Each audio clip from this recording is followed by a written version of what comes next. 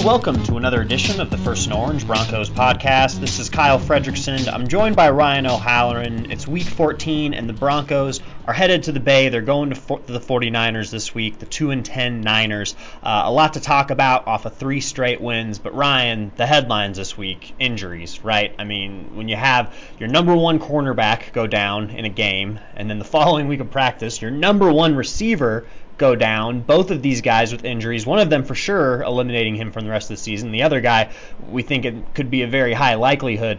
How big of a gut punch, just initial reaction-wise, Ryan, is this for a team that's hoping to make a playoff push? Yeah, it's a big loss. Big losses. That's your number one corner. It's your number one receiver, and it's not even really close.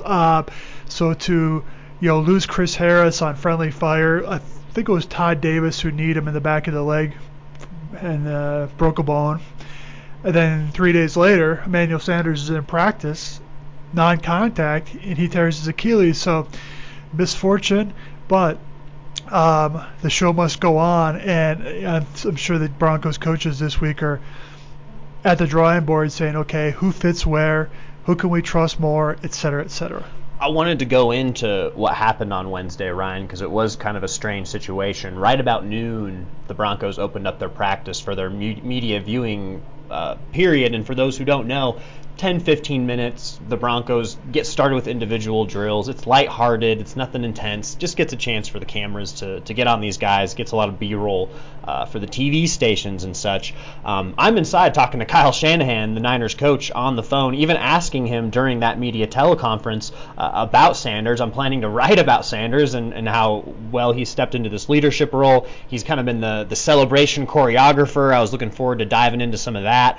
And then all of a sudden, my phone starts getting some vibrations of some notifications going on. And Ryan, you're outside. Just take us through what you saw when Sanders went down and sort of just the unusual nature of how these injuries can happen sometimes. Well, it's the third time this year that they've lost a player in practice. Jake Butt and MX Garcia tore their ACLs. By all reports, non-contact. We weren't out there for those. I was probably standing 20 yards from Emmanuel Sanders, and he was. They're running routes against air, so no defenders.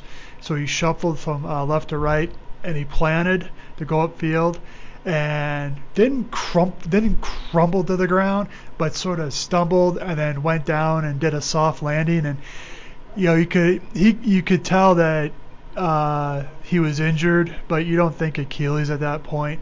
But he took off his helmet. Bill Musgrave, Zach Azzani, trainers were all there. And I've talked to guys before who've torn their Achilles, and they said it's not really pain. It feels like you get kicked in the calf, but it's more what happened, so you're just PO'd. And that sort of was Sanders' emotion, I think. And by a couple hours later, they put him on IR and claimed Andre Holmes off waivers, who has a Bill Musgrave background. Yeah, so there's going to be a lot of adjustments going to be made for both of these players going down. Let's stick with Sanders since we're talking about him now. Andre Holmes, a guy who suddenly becomes the Broncos' most career-wise productive receiver, 127 catches, 1,700 yards, 15 touchdowns, over a pretty long career of kind of sparing play. So by no means does he become the Broncos' number one option, I wouldn't assume. The Broncos have some pieces they really like. What do you make of how this shuffles the hierarchy? For me, Ryan, Sutton has sort of flashed all those tools to run the full route tree and be the number one guy, and he has that. But I'm really interested to see what Deshaun Hamilton does with really kind of that true slot role. Do you think we'll see kind of the Broncos rely on a quick passing game to get Hamilton more involved in ways that maybe we haven't seen before? Well, maybe. Yeah.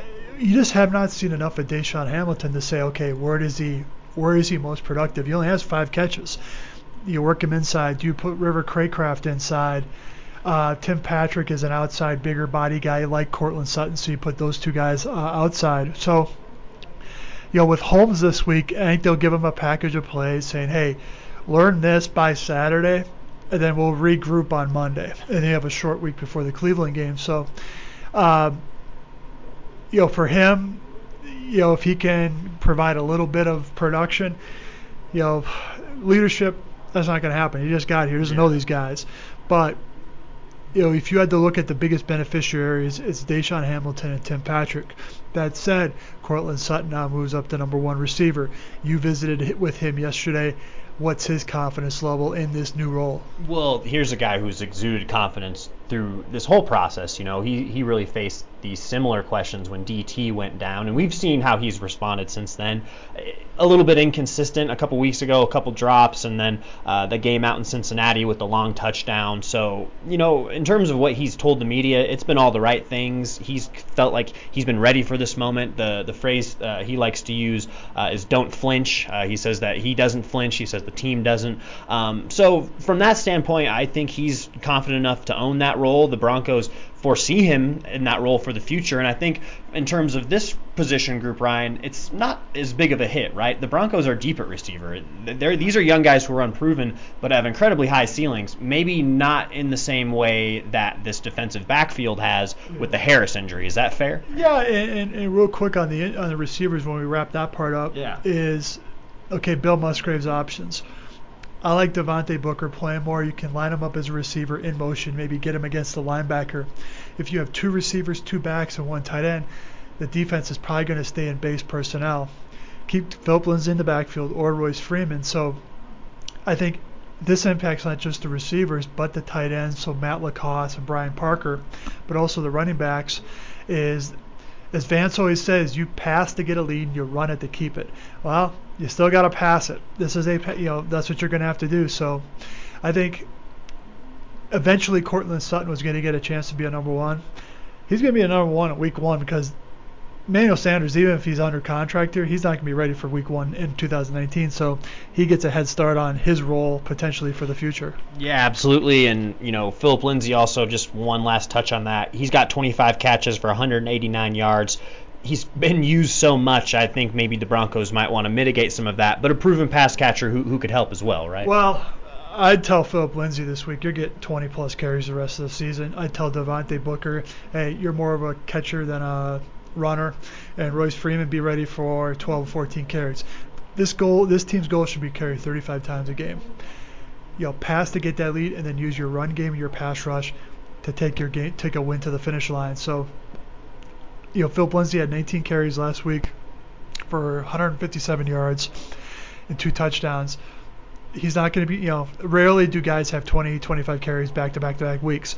But I think he should be in that sweet spot of 16 to 20 moving forward. Yeah, for sure. So, Ryan, with that, let's flip it just a little bit. Here's an injury we've had more time to digest and even write about in the Denver Post, if you guys have been keeping up with all of our coverage. Losing Chris Harris.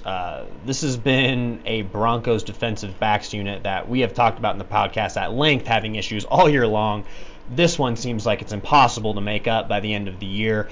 They signed Jamar Taylor. They pick him up off of waivers, actually, a guy who's a former second-round pick in 2013. Went to Boise State, made stops with the Dolphins, the Browns, the Cardinals the last time he was playing football in October. 41 starts and 3 picks. Sort of similar to Andre Holmes, a guy who has experience, but something that doesn't jump off the page. For you, the biggest shift that needs to happen, is it going to be a guy like Jamar Taylor really stepping up? Or do the Broncos like what they have in Roby and a healthy Tremaine Brock to at least shore things up until maybe Harris can come back? Well, Jamar Taylor is going to have to play. He was on the street because as a veteran he was cut, so he didn't go through the claiming process, but he played the Broncos 2 months ago. I think his signing was an indication that Tremaine Brock is not going to be ready this week. He was on a side field on Wednesday with that rib injury. The guy who has a great opportunity here is Isaac Yiadom, the rookie. He's clearly the next guy up ahead of Brendan Langley. What you like about Yiadom, he's not afraid to play physical. He got a penalty for it the other day. But the key for him and Roby, and these defensive coaches have to stress this, is you cannot play too soft in coverage and give up these short completions, because Bradley Roby especially has shown that he can miss tackles. They'll have him on a touchdown against Cincinnati. So Roby, you're not going to. They're going to take the field on Sunday without a number one, because Bradley Roby does not move inside. So decisions for the Broncos are: do you put safety Justin Simmons inside over the slot receiver? I think they do. I think Will Parks will get some help there, or help out there. So Yiadom will play outside. Roby will stay outside. So, it'd be interesting to see how they use Jamar Taylor. Is he just an insurance policy this week? But if you had to say who's like we did with receivers, who the biggest beneficiary is, it's clearly Isaac Yiadom. I wanted to touch on Justin Simmons because I saw you chatting with him in the locker room. How impressive is it for a guy to do what he's doing right now? He's playing every snap. He's being as versatile as you can essentially be at this point, going into nickel corner, coming from that safety spot. Is this unique in the NFL to have a guy who can do as much as what he's doing? It is. A lot of teams would just say, hey, we don't trust our safety enough in man coverage. Clearly the Broncos do out of necessity, but then they kept him there throughout that game. He understands routes and angles, how to get, how to be physical without committing a penalty. So my question is, okay, Darian Stewart has looked a little slower as the season's gone on. Missed a couple of tackles last week. I like Will Parks back there. Maybe Darian Stewart can move a little bit closer to the line, help out run support. In the nickel, I think they go 2 corners, 3 safeties. In dime, I think they go 2 corners, 4 safeties with Su'a Cravens being that 4th safety. Roby and Yiadom, stay out there. Have your safeties where you have depth. Take advantage of that in your sub package. Definitely a situation across the board for the Broncos. So many young players stepping into roles they're not accustomed to. We talked about that last week on the podcast. But let's wrap up with this, Ryan.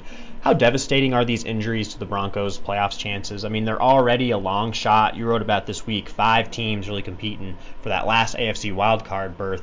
Are we going to look back and say, boy, what if these guys were healthy down the stretch? Maybe the Broncos would have had a shot. I mean, we'll have to see how things play out. But in the grand scheme of things, is this really a killer? No, and Mark Kiszla alluded to this. This happened late enough this season. These rookies have played a lot of football.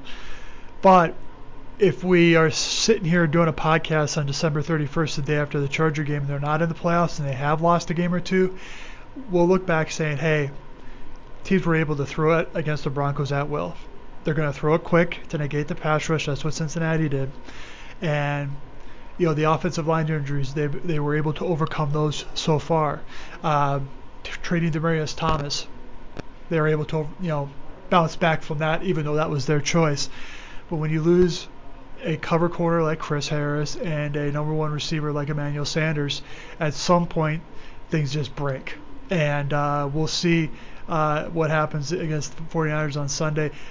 I think the Broncos are good enough to get by this game. They may be good enough to get by Cleveland and Oakland. But I think it's not going to be aesthetically pleasing. Let's put it that way. No, not by any measure. And it's week 14, a lot of injury bug for the team. We're pretty healthy though, Ryan. We've made it without any major injuries, right? No IR assignments. Got a pain in my side, to quote George Costanza. I'm looking for some wood here to knock. Usually once a year I get a flu. Oh gosh. But maybe the drier air has helped me out this year. There you go. That's right. And a surging Broncos team, some surging health for us maybe. We'll pin it on that. On that note, we'll let you guys go. As always, we appreciate you listening to the First and Orange podcast. Be sure to subscribe to us. Get those notifications sent to your mobile device. You can listen to us a couple times a week. Of course, all of our written content is featured online at denverpost.com.